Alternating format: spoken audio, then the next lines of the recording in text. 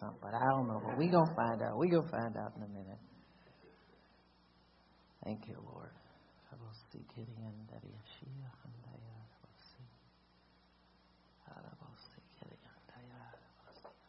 Thank you, Lord. Thank you, Jesus. Kurandaria. Kuratashia handaya sikiriandaya rabosia handaya. Thank you, Jesus. Thank you, Lord. Thank you, Jesus. The Lord wants me to let you know a couple things. He said, I love you. You, Diane, I love you.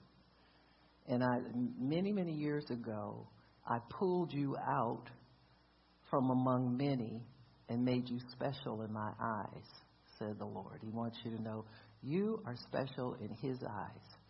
And He loves you. He loves Diane. And the Lord says, I expect you to love me back.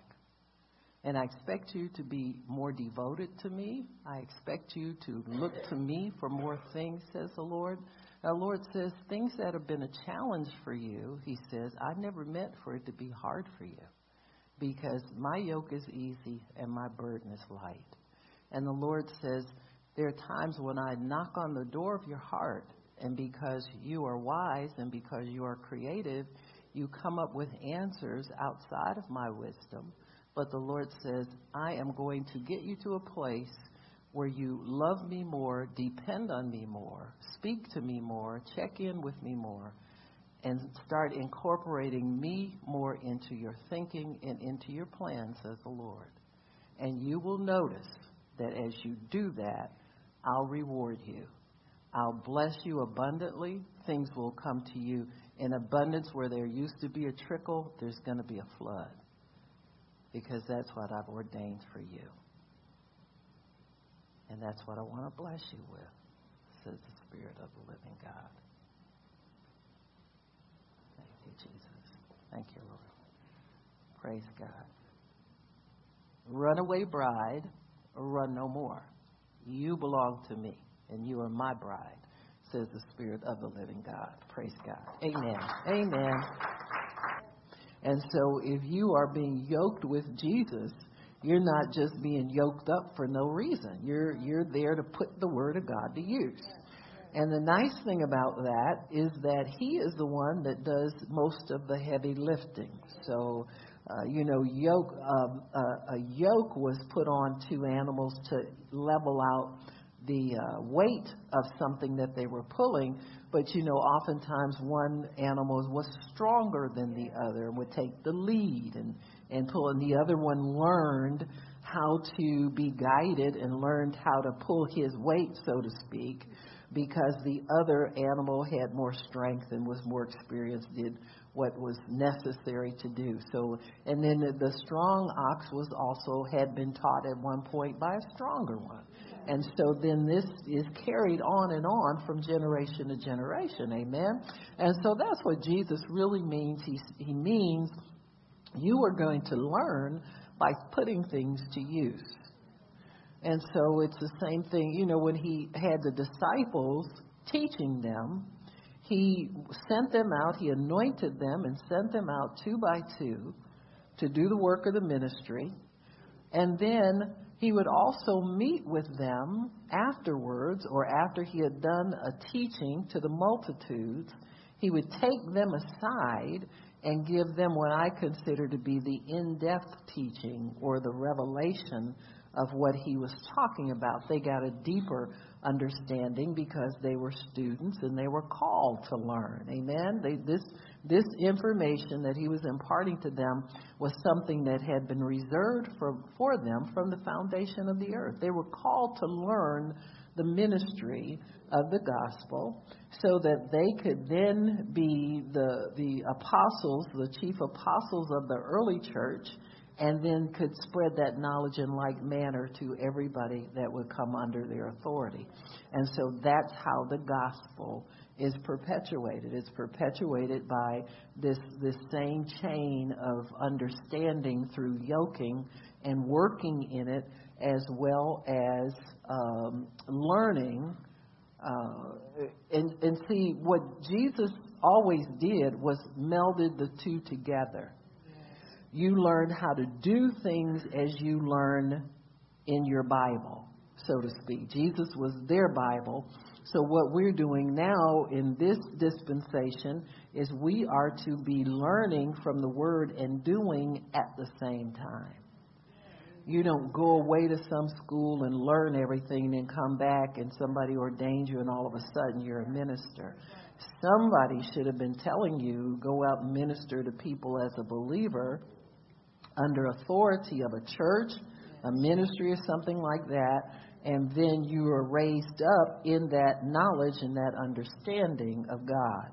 And so I think it's very important for people to understand how learning happens in God's kingdom and just to stick with that model, you know.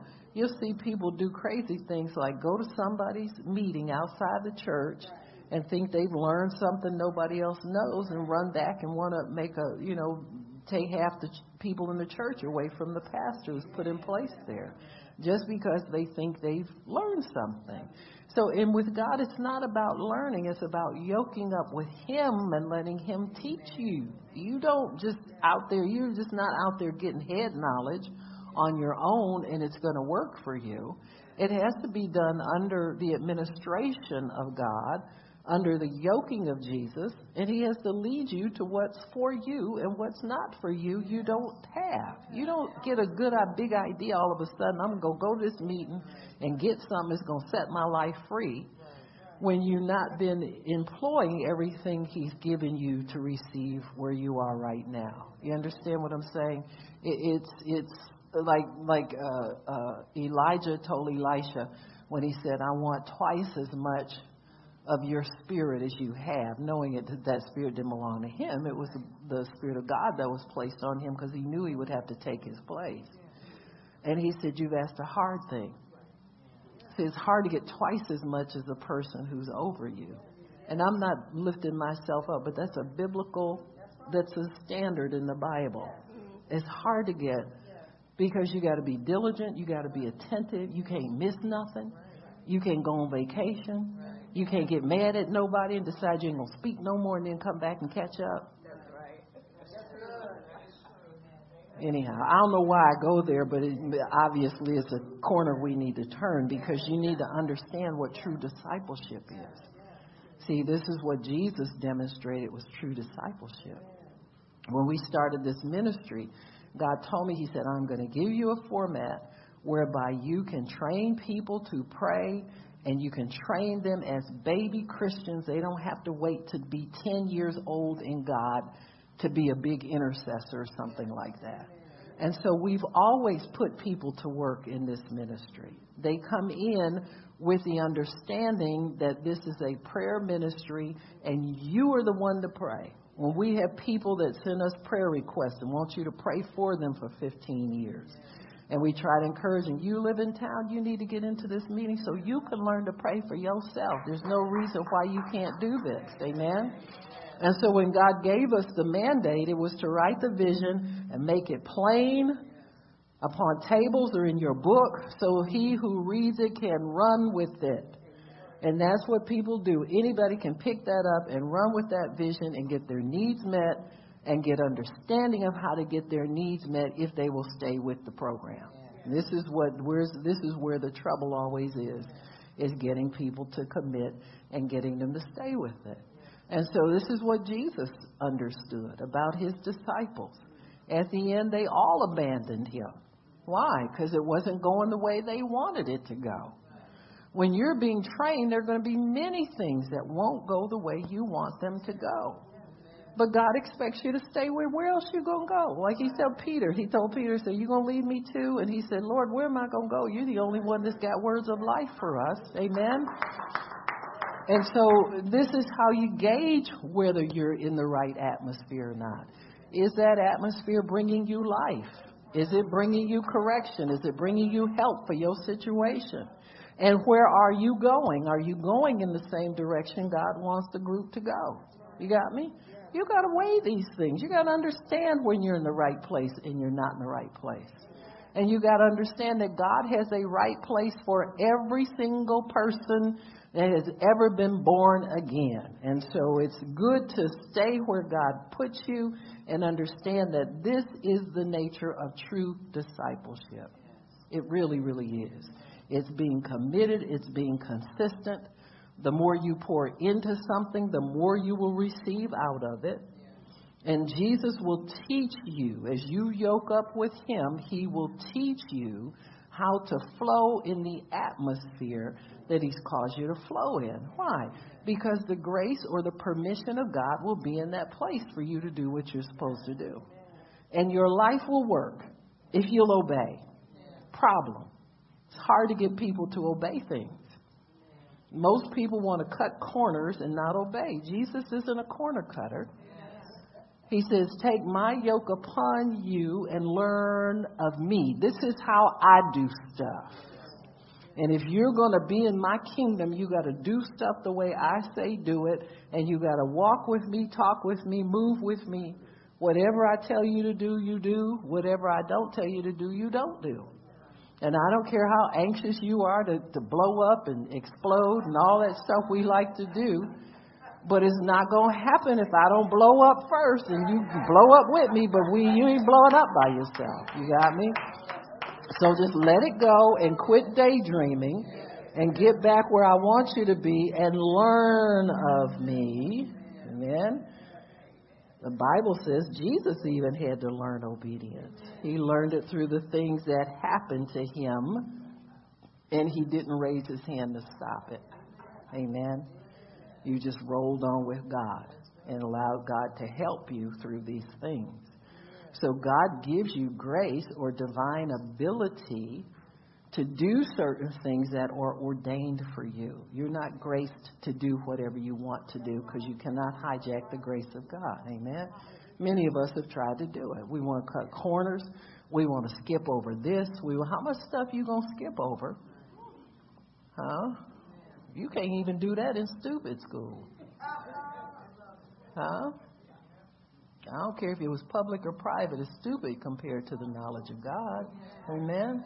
You can't even do that there. You can't scoop over stuff and get them papers you're looking for that is so important to you or the grades you're trying to attain. You have to take care. You have to do everything. You have to do what's expected and then some and ask God to do more. That's what you do.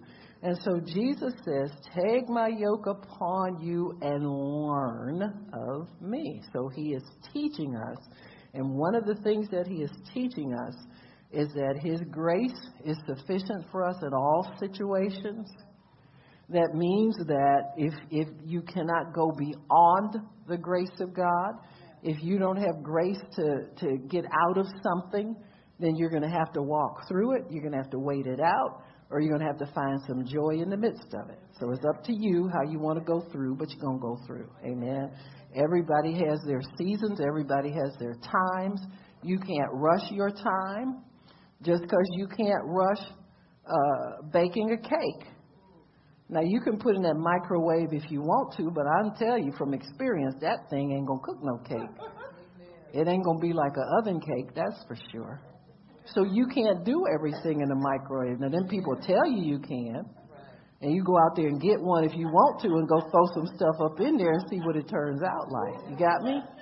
And so you can't fast forward everything to suit where your impatience or your desire to have things out of season. You got to wait until that season, the maturity comes for it before you can reap your harvest.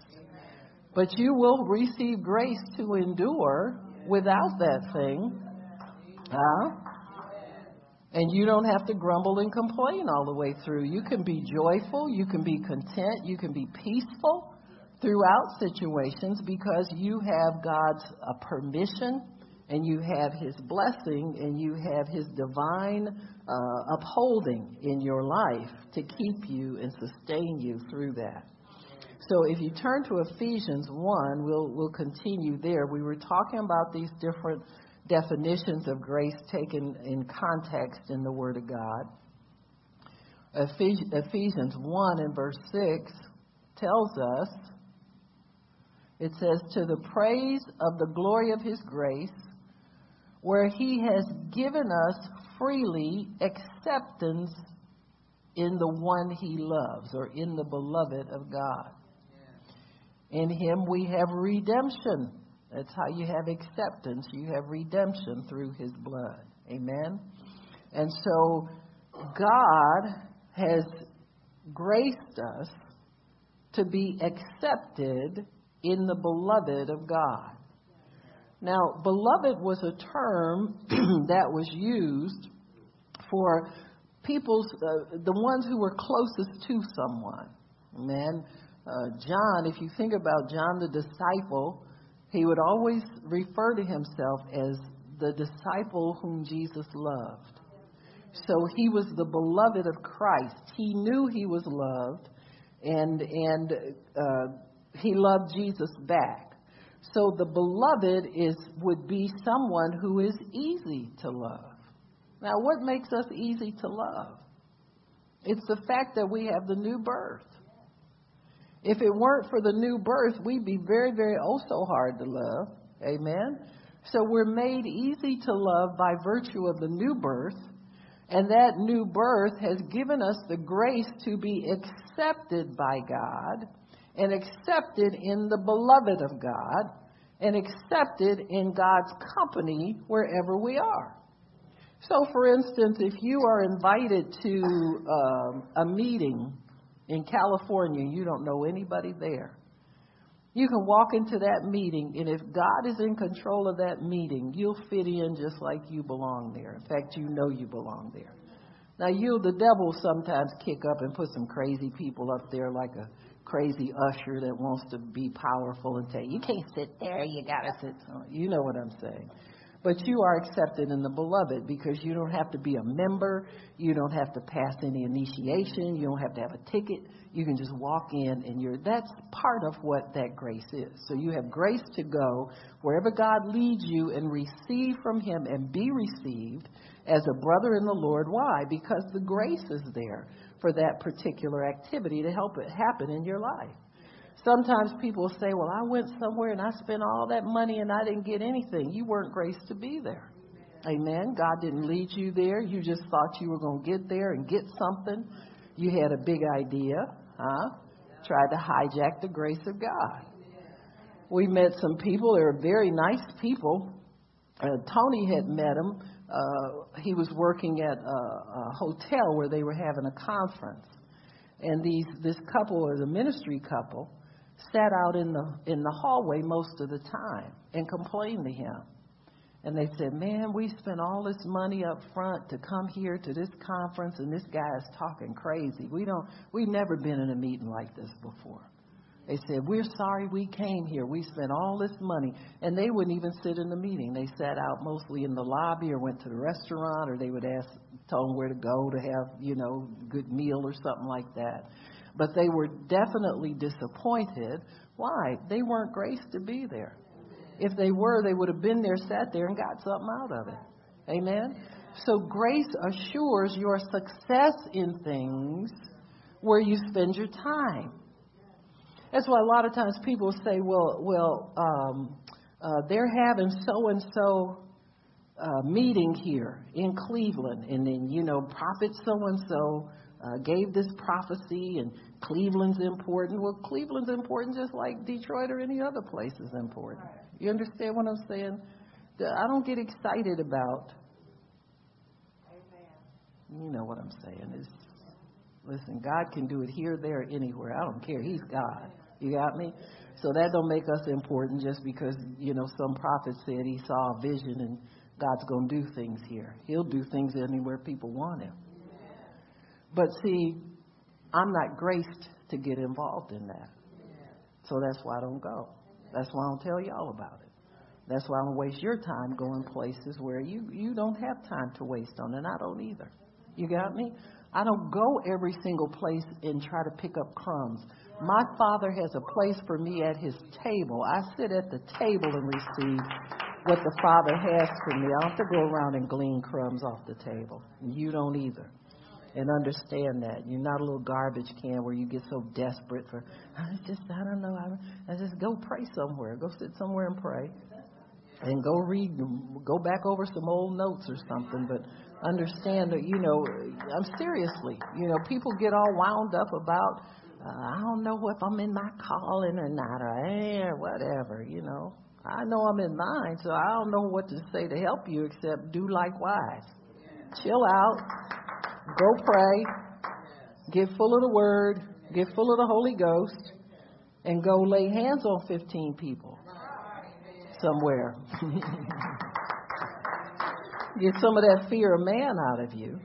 You know what I'm saying? Your life will be full if you get in there where God is and start doing what He tells you to do. Everybody in here is empowered to go preach the gospel to somebody, to lay hands on somebody. Amen. And that keeps your life full. You're not bored. You don't think you out of your calling, or you waiting on God to open another door for you. You better go through what's open. Huh?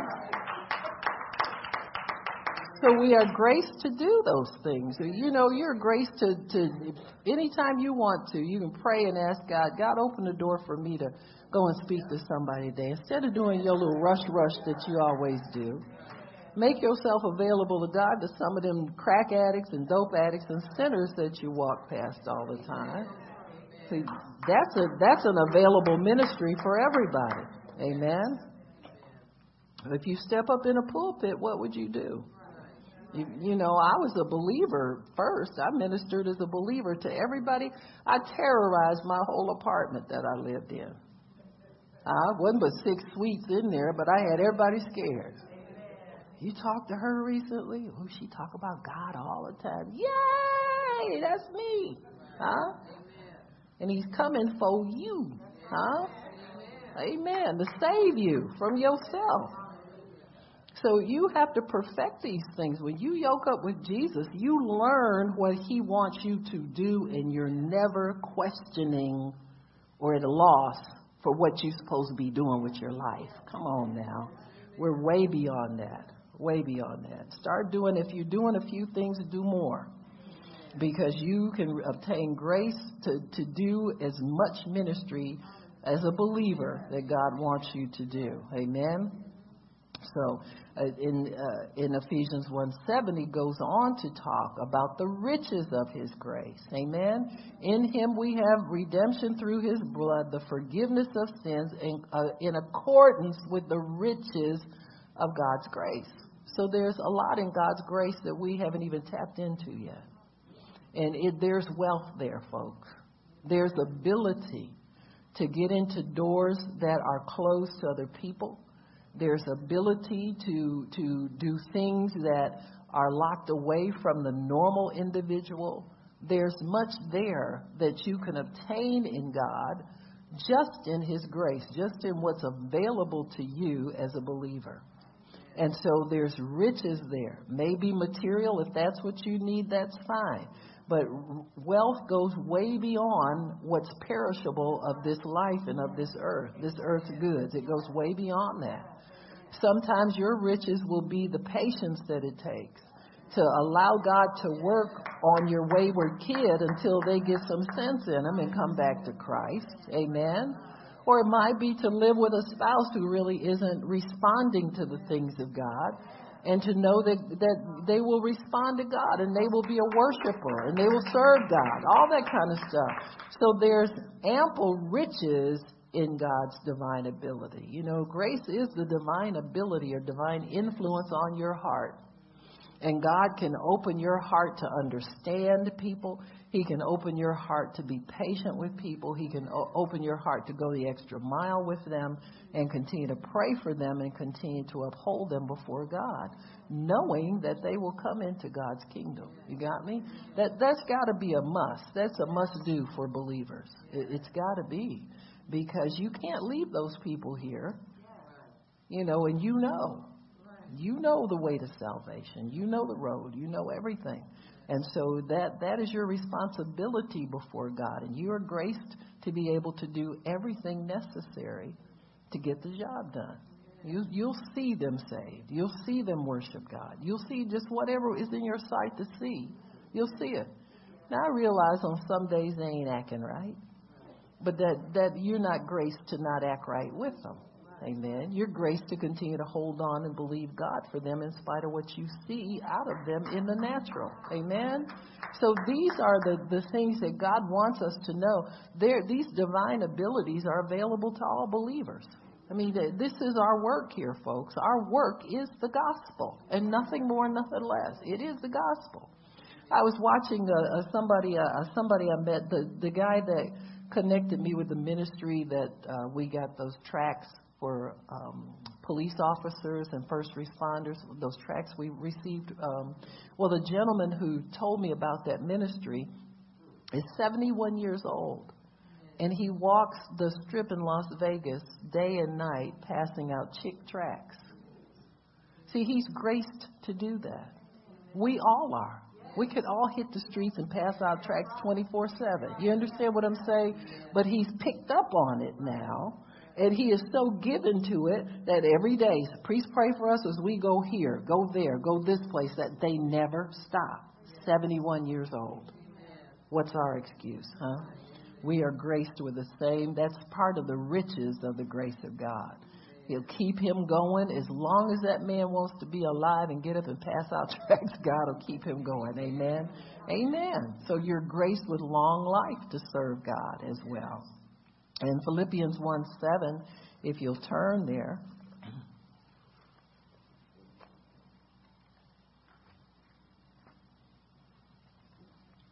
Philippians.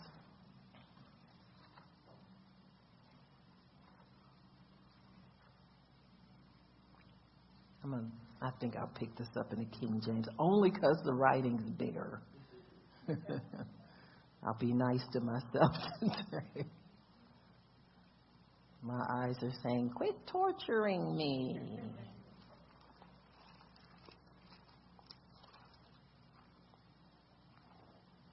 Philippians. He says, Paul says, even as it is meet for me to think this of you all, because I have you in my heart, inasmuch as both in my bonds and in defense of the confirmation of the gospel, you are partakers of my grace. So he says, both in the defense of my bonds. In other words, a defense of and confirmation of the gospel. So he says that these people are partakers of his grace to go forth and preach the gospel and to be bondservants right along with him. So those who are over you in the Lord that you receive from, you become partakers of the same grace that they partake of. You got me? Now, many people don't like that. They don't like the bad stuff you go through. You understand what I'm saying? But you are partakers of the grace of God to be able to go through that and receive the reward that God has for you. He says here in the NIV, says, it's right for me to feel this way about all of you, since I have you in my heart, whether I am in chains or defending and confirming the gospel, all of you share in God's grace with me. So the grace of God that falls upon the person that is over you in the Lord also falls upon your life. Amen? The grace to receive favor, the grace to receive blessing, the grace to receive anointing and power and ministry, all of those things are available to you. It's out there for you to have. I remember when I was talking to Miss Nola about preaching, and I told her, I said, well, if you think you want to, I said, I think you can put together some sermons and stuff like that, you know, in God. And so she looked at me funny, and I said, you'll have to find the anointing to do that. And she looked at me even funnier. Amen. But what I meant by that was that door's open to you. Now you got to learn how to work with God to put it all together so that you don't get up there and embarrass yourself, embarrass me. You know what I'm saying? You know, and so then people begin to understand that they are responsible on their part for what they present. But God is with you. Now, he's with you. There's an anointing there, but you're going to have to find it to work with you. Just like I found it to work with me, Pastor Shirley found it to work with her. you find it to work with you. You got me? And that's true of everything that we do in the Lord that you are called to do. You got me? And so when you understand that, then you'll understand that the grace of God is freely given to all people to do, though, what God wants you to do, because you cannot hijack the grace of God. My goodness. You know, people think that because they've been around a long time, they're supposed to get up in the pulpit. That's just not true. You are called from the foundation of the earth, and Jesus is the head of the church. He's always he's not the head of the church. And he calls all the shots. And so if he's made up his mind, do you realize there's stuff he's planned for you to do with your life that's been planned before the earth was even here? And he expects you to cooperate with him and yoke with him so that you can learn your part. I don't care how restless you get. I don't care how you think you've been doing this for so long and you ought to be farther by now. That just backfires on so many people. It's heartbreaking, really, from my perspective, to see that backfire on people the way it does. But you see them get up and move because they think we ain't doing nothing here fast enough for them. Amen. They don't let you do this over there. They don't let you know. I'm not letting nobody do nothing. Hopefully it's God that's letting you do stuff. And he's teaching you and he's training you to do things. And so you sit and you watch people step out and make a 10-year mistake. 10 years floundering, not doing anything, finally halfway come to their senses and realize they moved when they shouldn't, but they were totally convinced they should. And this is the power of deception that will get on people if you keep letting your mind wander over into the realm of dissatisfaction. I'm bored. I'm not doing much here. I'm telling you, there is plenty for you as a believer to do. You just need to get about doing because you're graced to go out there and confront your fear and start witnessing Christ to people. That's all that's wrong with people. They're scared of people. Amen. But see, they get in here, and it's a captive audience. They want to get up here and give you a bunch of mucky muck. Huh?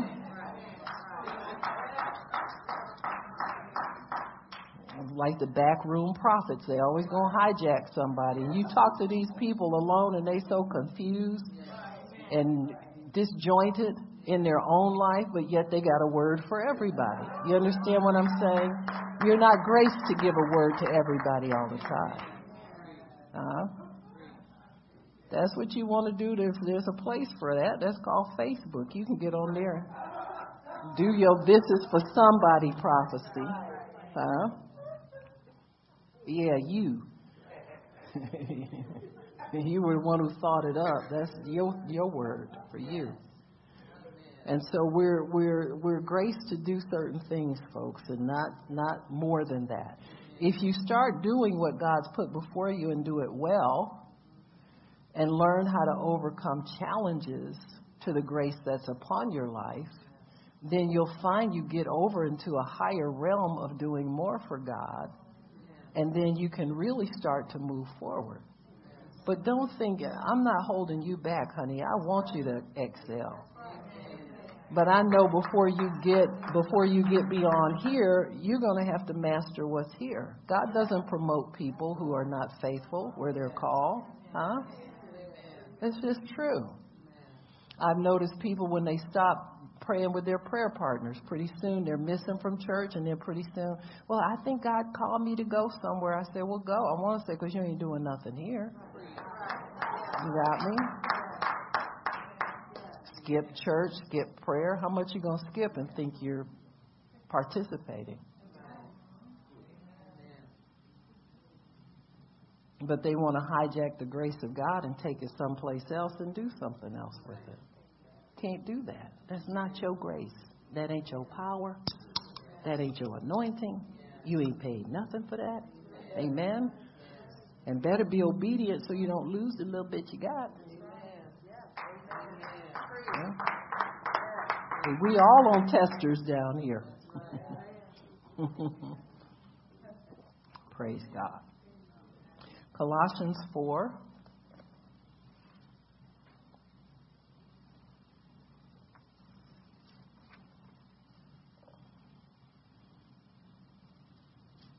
It says, let your conversation always be with grace. In other words, ordained by God.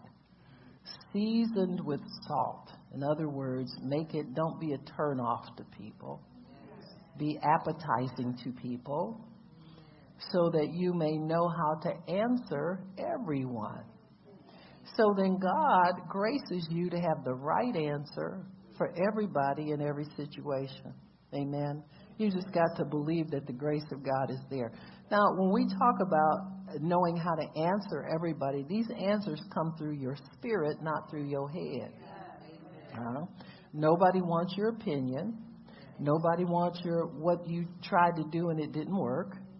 People want a success story from God so that they can know that they can put their confidence in God. And so the writer here says, you may know how to answer everyone if your conversation is full of grace. That means no kidding around, poking fun, all that kind of nonsense. It wears out pretty soon. And pretty soon you won't be able to find the grace of God to get back into a normal conversation with people. You got me? And so you have to make sure that your conversation is always full of grace. I mean, sometimes there's more in you than you will know if you let the Holy Spirit fill your mouth with words. Amen? That's how we come to find out what we're capable of, what God's called us to do.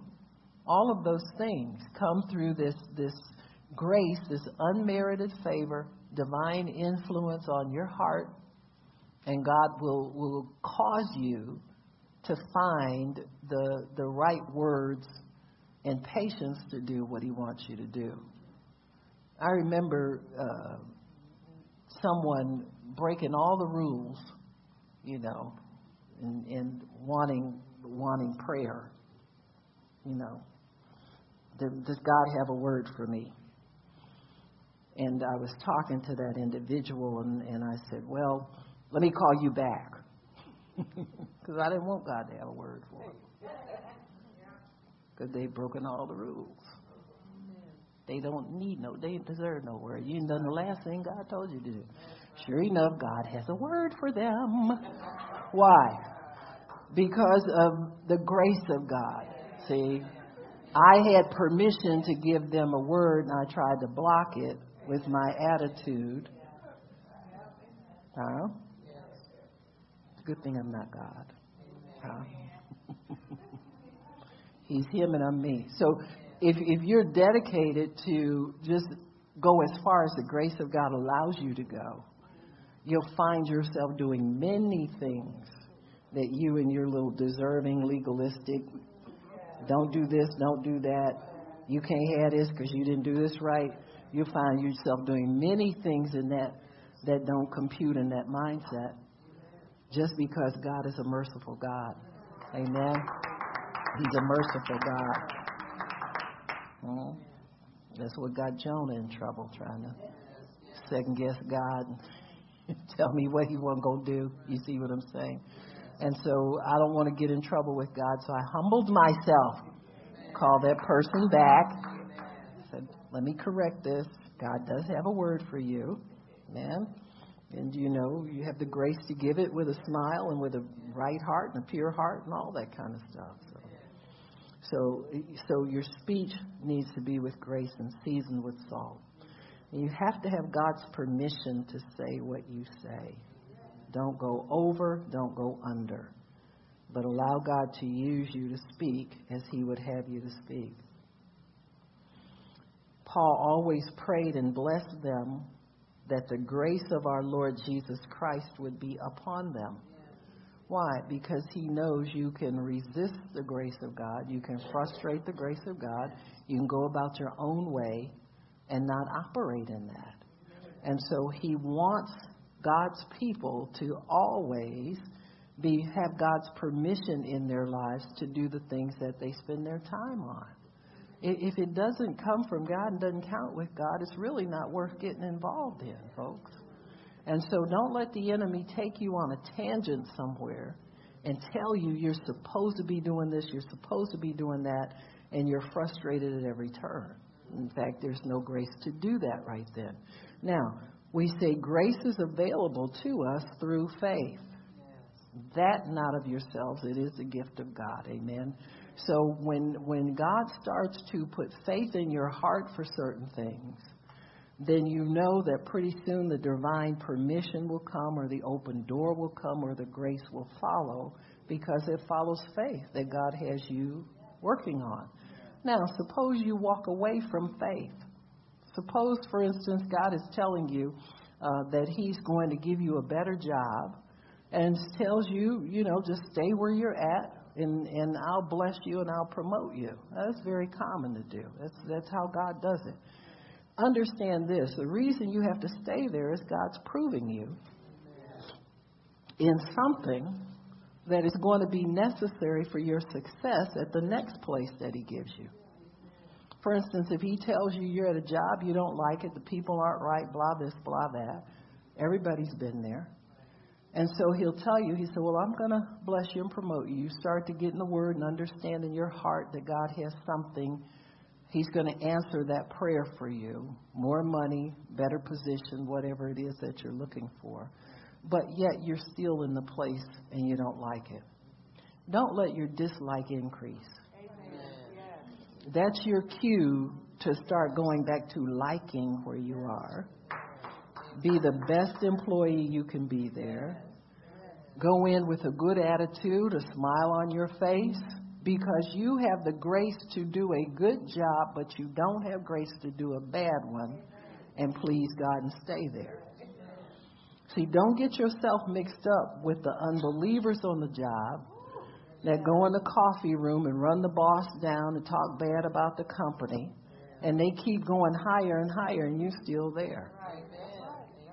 Well, God, you promote them. I can have a bad attitude and get, no, you can't. See, he has a higher standard for his children, and he's getting you in line for something much greater than just what you can ask or think right now in the place where you are. If you can keep a loving heart, if you can keep a pure heart, if you can keep a grateful heart, if you can be thankful to God for your job that you hate and you think everybody there hates you too, if you can thank him for it every day, pretty soon you'll have enough understanding of what God expects so he can trust you and move you on. Because your promotion may put you in a hotter hell than you're in right now, and you'll never last there. And you'll be without a job. You got me? And so God is protecting you from yourself. Amen?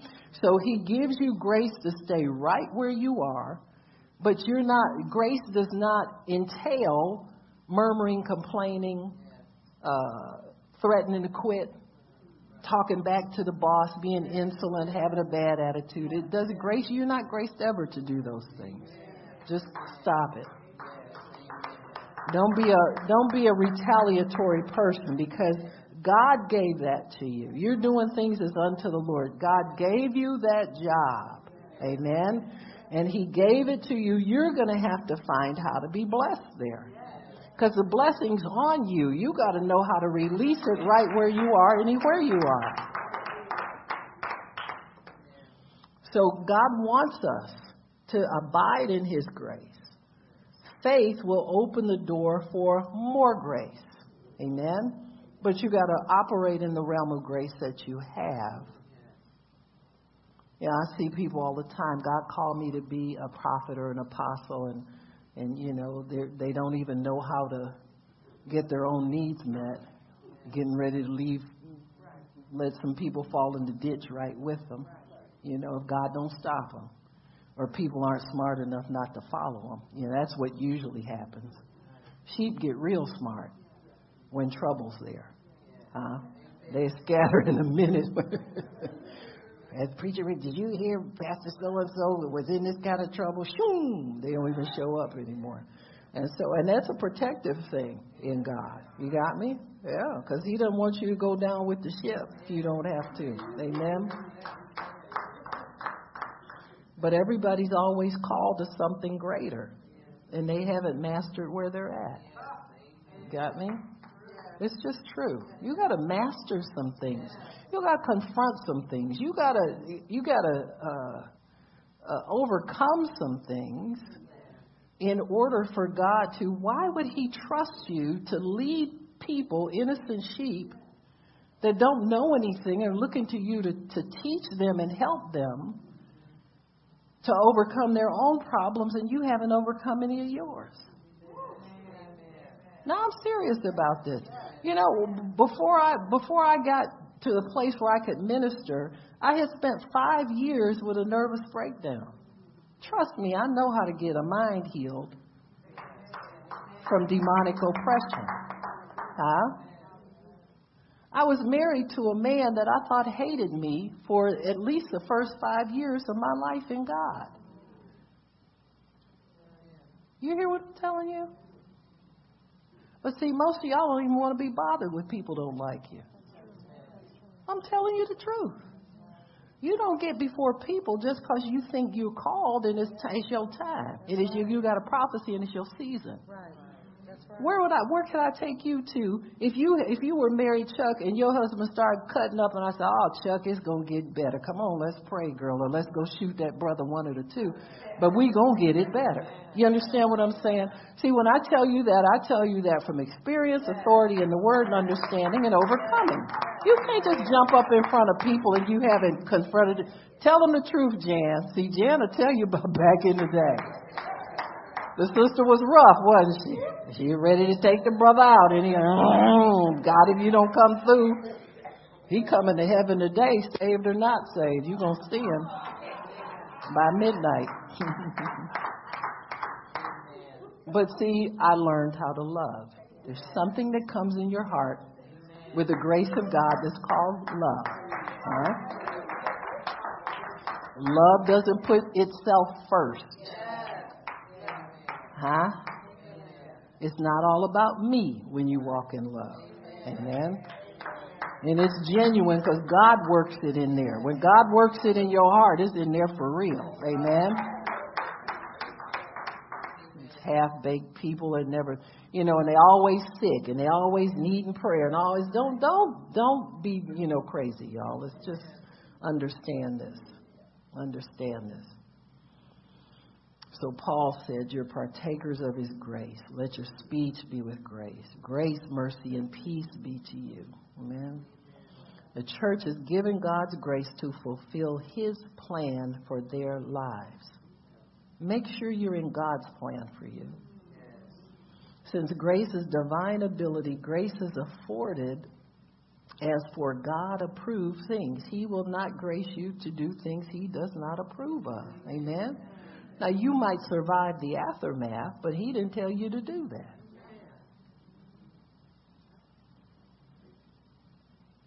It might shock you to find, now this was in my little personal notes, it might shock you to find God approves of housework, cooking, job hunting, doing your job, and serving your family. That is serving. Serving. Serving. Now, when is a servant not a servant? All right, never. You're always a servant. 24/7, you're a servant. That my husband would come home sometimes and say, "What you been doing all day?" I said, "I've been making a lovely home for you." I always had an answer. He said, "You're right, baby, you're right." What can you say to that? I've been making a lovely home. My Jewish sisters taught me that one. You make a lovely home for him. I said, "I'll receive that. I'll take that." But my heart's desire was to see him succeed.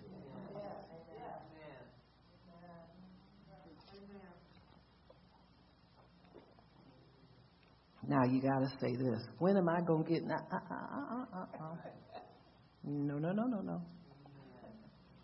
My heart's desire was to see him succeed. It's interesting because he always wanted to do well on his job. And so I always put my faith with his in those areas, and he always did well. I knew something was wrong with the day he told me. He said, I don't think I want to go to the next level here. He said, I think I'm going to retire right where I am. And I said, something's not right. And the next year he was diagnosed with cancer. Got me? And so what do you do when you've invested yourself in somebody else's success? Well, you keep the investment there. You don't withdraw your investment because you see that person not wanting to go forward. You keep your investment in that individual. Amen? Because you're committed. No matter where it would take him, I was still invested in his success. Being healed, being comfortable when he didn't get healed. All of that, you stay invested. You have the grace to do that, folks. You don't pull your grace out of somebody's life because it doesn't seem like it's going to benefit you. You died a long time ago. Huh? I looked to God to reward me. I wasn't always, what am I getting? When am I going to get him? You can't live like that. You make yourself crazy living like that. Huh? And you'll miss it every single time. Because blessing can be coming your way and it'll walk right by you because you're, win. You don't recognize it if you see it. Huh? It's true. Faith works by love. You got to be in the spirit of grace to receive more grace. I had grace to witness to him, grace to encourage him in the things of God. Huh? Grace to repent when I didn't accept the grace. You know what I'm saying? That's how you live. That's how you live married. For those of you fairy tale princesses. Huh? But you do your job. You do what God commands you to do. You don't marry somebody because of what you can get from them. You'll be lacking a long time. Man, from God will never let you rip somebody off like that. He won't let you do it. Huh? Why would God do something that to some poor Christian man who's praying for a good wife and he's sending you rip-off queen? Huh? The clean-up woman. Oh. You better get your heart in it. Get your flesh out of it.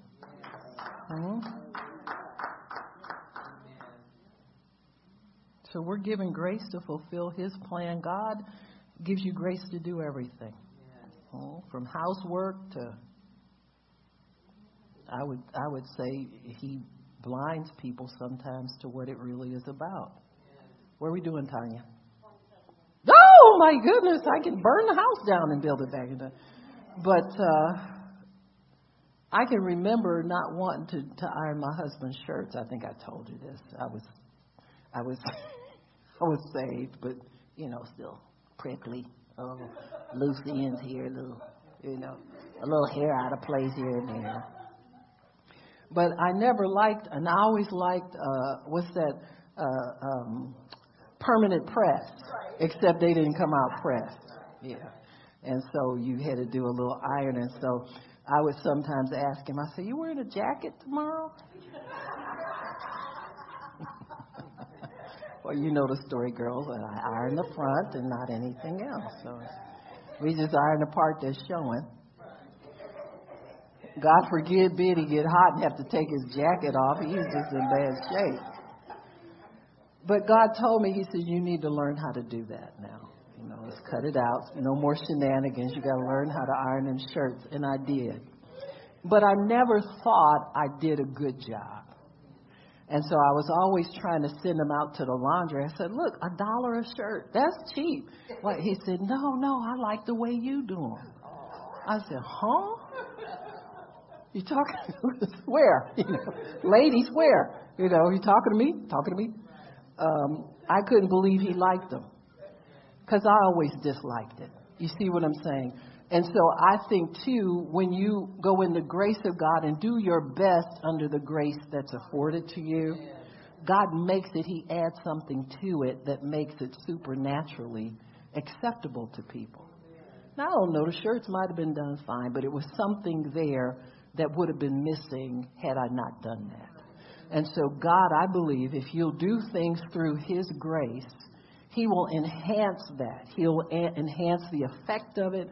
It'll be super duper to somebody. It'll be better than anything they ever did before. You know, it's like Tone was saying. He said, yeah, Tip made some pulled chicken, and I'm pretty excited about it.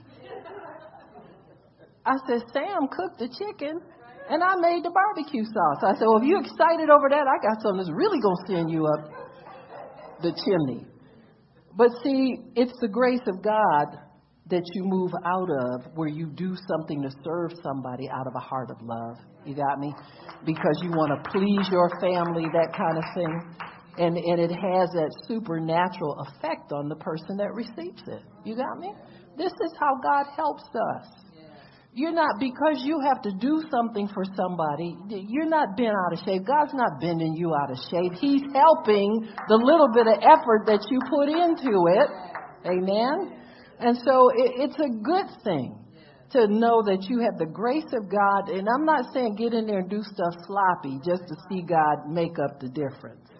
But I'm saying your best effort with a pure heart, God will take that and enhance it and make it something more than what you think you put into it. Amen?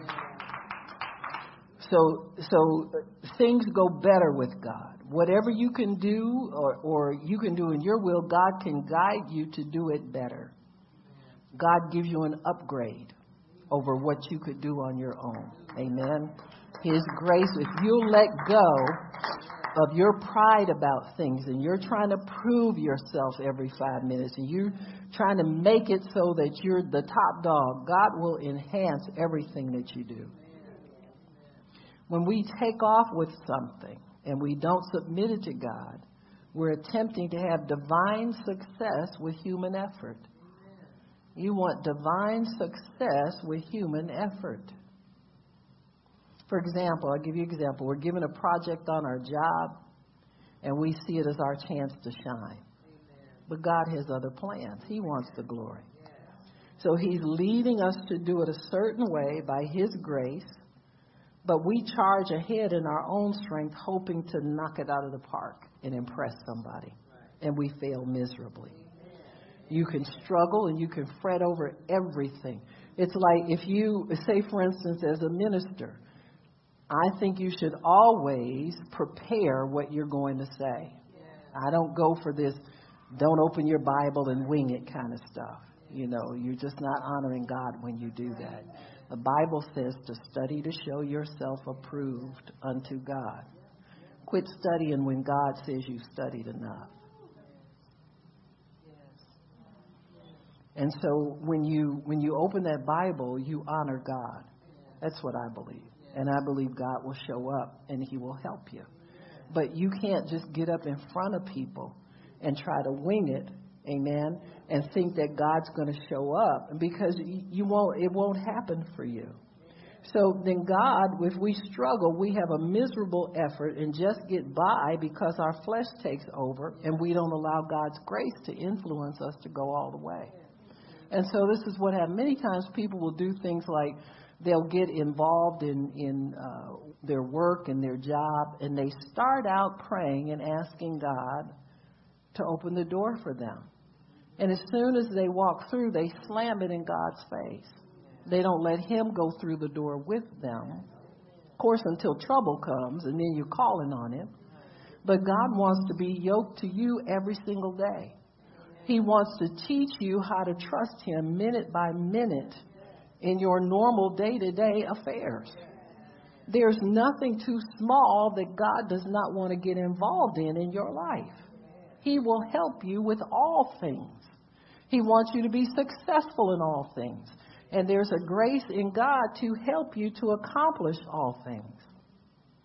So when we see ourselves going through the door, see yourself going through with God leading you through that door. Don't you dare go through that door and start plotting what you're going to do this day, what you're going to do that day. You're going to show them this, you're going to show them that. You go, I got great ideas, blah, this. Don't even try it, okay? You're God's person in that workplace. Okay? Oftentimes, we don't know that God's grace is available to us, even in small things. So I'm here to tell you it is. And it's there in abundance, in that we can be successful in everything we set our hands to. It does not matter the adversary that meets us when we walk in the door. There's not a situation you can get into that the devil won't show up at some point, at some time, to try and hinder your efforts or stop you from going through. And see, what we have to do, and this is something that I see Christians stumble on a lot, you have to recognize at all times that you never wrestle against flesh and blood. If you start boiling it down to certain people are against you, and so you're going to lose every single time. See, God says that we wrestle against principalities and powers. And see, some people wonder why they keep having the same trouble over and over. The same stupid devil that chased you from the last place God placed you is going to chase you out of this new one. As long as they're disguised in human flesh and you want to fight flesh and blood and you don't know how to fight the devil that's underneath that's causing all the problem. See, this is rule number 1 for watchmen. We should learn this in Watchman 101. But see, we still, and the other part too, is that you can't make people accept you and love you by playing to people. And, you know, you waste all your time. And then you're more frustrated because that devil don't like you anyway. He never going to like you. And so they cast you out instead of you casting them out. You see what I'm saying? And so we have to always understand where the grace of God is for us in every situation. If you're in your home working with your spouse, your children, in your job, in the church, wherever it is, there is a grace for you to accomplish what God wants you to do and come out victorious. Amen? And when I say victorious, I mean all the way down the line. You don't smell of smoke. You're not whining and complaining. You didn't suffer loss. And you can retrieve anything that's taken away from you because you recognize you're not dealing with people now. You're dealing with flesh and blood. I mean, you know what I'm saying. You're dealing with spiritual forces. And see, you got to be in the spirit to deal with those spirits. If you're in the flesh all the time, you'll never be able to overcome. You won't even believe it's not people that's against you and holding you back. And when you can sit up and recite in all the scripture, but when you get in your situation, then it's people again. Why? Because you're not yoked up with Jesus. He says, take my yoke upon you and learn of me. Learn what I'm trying to tell you. If you don't learn anything but this, people are not your problem. They never have been your problem. They never will be your problem. Amen. If people are a problem, you got some learning to do, Lucy. You know what I'm saying? You got to get there in with God and the Holy Ghost and understand. Because what happens is you get in situations where you have anxiety. Do they like me? Don't they?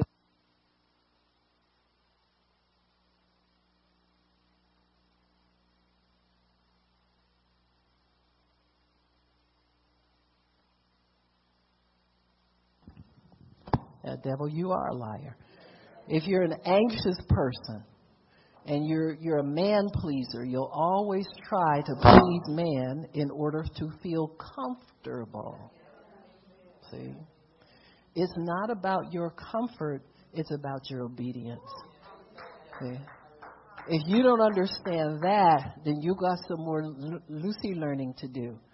Because we do this all the time as individuals. We watch people's reaction to us. We look at their faces. We look at this. They said so-and-so. Did you notice they? Well, God never told you to notice people. People got devils and you do too. Huh? You don't have the grace to notice people and still be a normal person.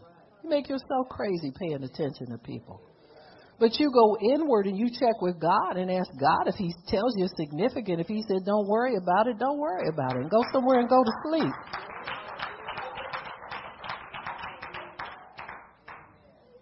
But see, you can lose a lot of sleep wondering if your boss likes you or not. I can tell you right now, your boss is going to have the attitude towards you the devil tells her to have or him to have. On any given Monday, they might like you and they might hate you. But that's got to make no difference to you whatsoever, because if God tells you to stay on that job, you stay on that job.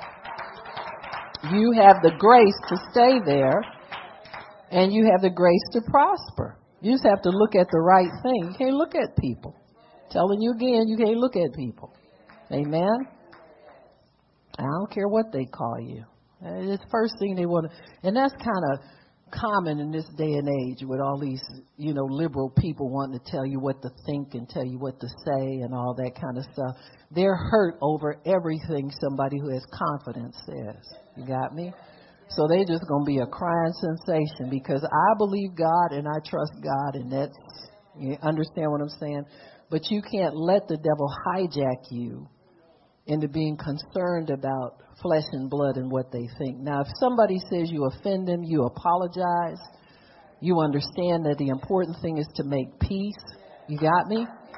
But don't make it your job to make them like you. Got me? We accept by faith that God will find us the person of our dreams. This is grace in relationships. You have grace to love people, not hate them. Amen. You have grace to respect people, not disrespect them. When you fall out of grace, you got to get back in again through the blood of Jesus. You got to repent and make that right with God and with man. God's grace gives us faith, and then faith gives us more grace. That's how you move step by step in relationships with people. You can't be their BFF the first time you meet them. Got me? You allow God's grace to develop relationships for you. Well, we're all invited to believe God without doubt in our hearts. The main thing that will hijack God's desire and His grace in your life is doubt. Doubt will creep in and hijack the grace of God because it will say, God's not going to do this for you. You got to do this yourself. Or it'll give you a better idea. He says, well, this isn't working and I don't know if I heard God or not. Let me try this over here. Amen. And you'll find out you cannot hijack the grace of God because you can go down that street and it won't work for you.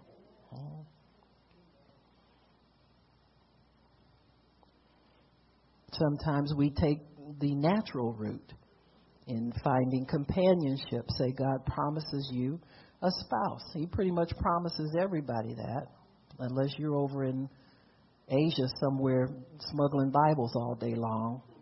He got a husband or a wife for you because you need something to do. That's how you develop relationships. God says, love me and one another. How you going to love somebody and you don't know how to meet people, get close to them, scared of everybody? You understand what? Scared of being rejected. Oh, you don't know what I've been through. I know what you're going to go through if you don't straighten up. Because the devil will deceive you. You be running to a convent somewhere with a black habit on saying, God told you you're going to do this for the rest of your life. Well, I thought it was kind of cute. Everybody getting too serious. See, this is the problem. Too serious. That hurts, Barb. Do you know there are people who have been hurt in life? Yeah, you're looking at one.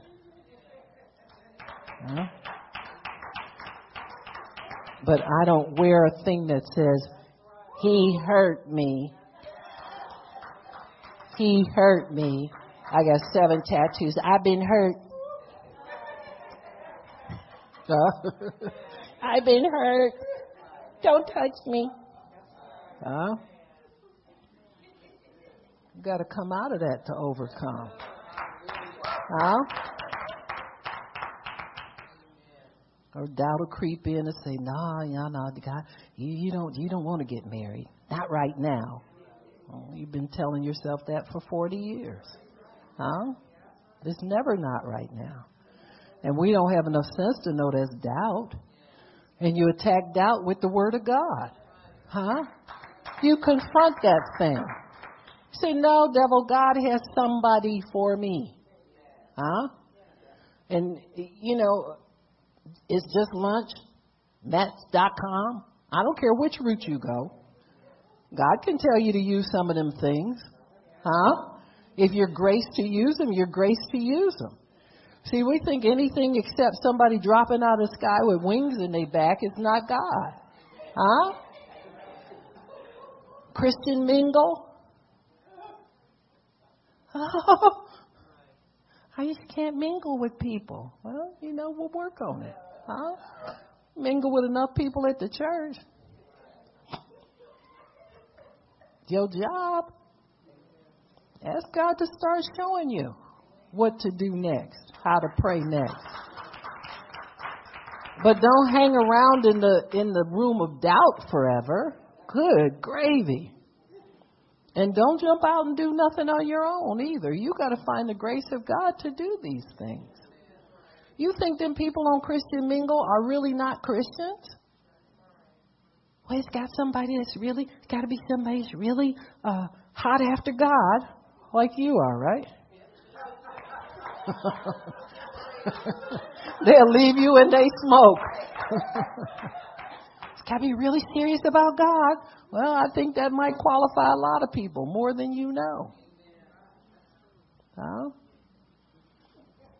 Some of these brothers serious about God, they leave you and the baby for 6 years. You understand what I'm saying? God called me and I'm going. Now, you just ask God, find me the brother that, put on a uniform every day. And I'll pray for him to come back home every night. And, keep this little place until we get some bigger and then some bigger. If it's your will. If not, we just be right here. But we going to serve you. Amen. If you're hot about serving God, then stick with that. Amen. Oh, Lord. If we need to learn how to not jump ship after we started out in faith. You're looking for grace that's not available to you yet.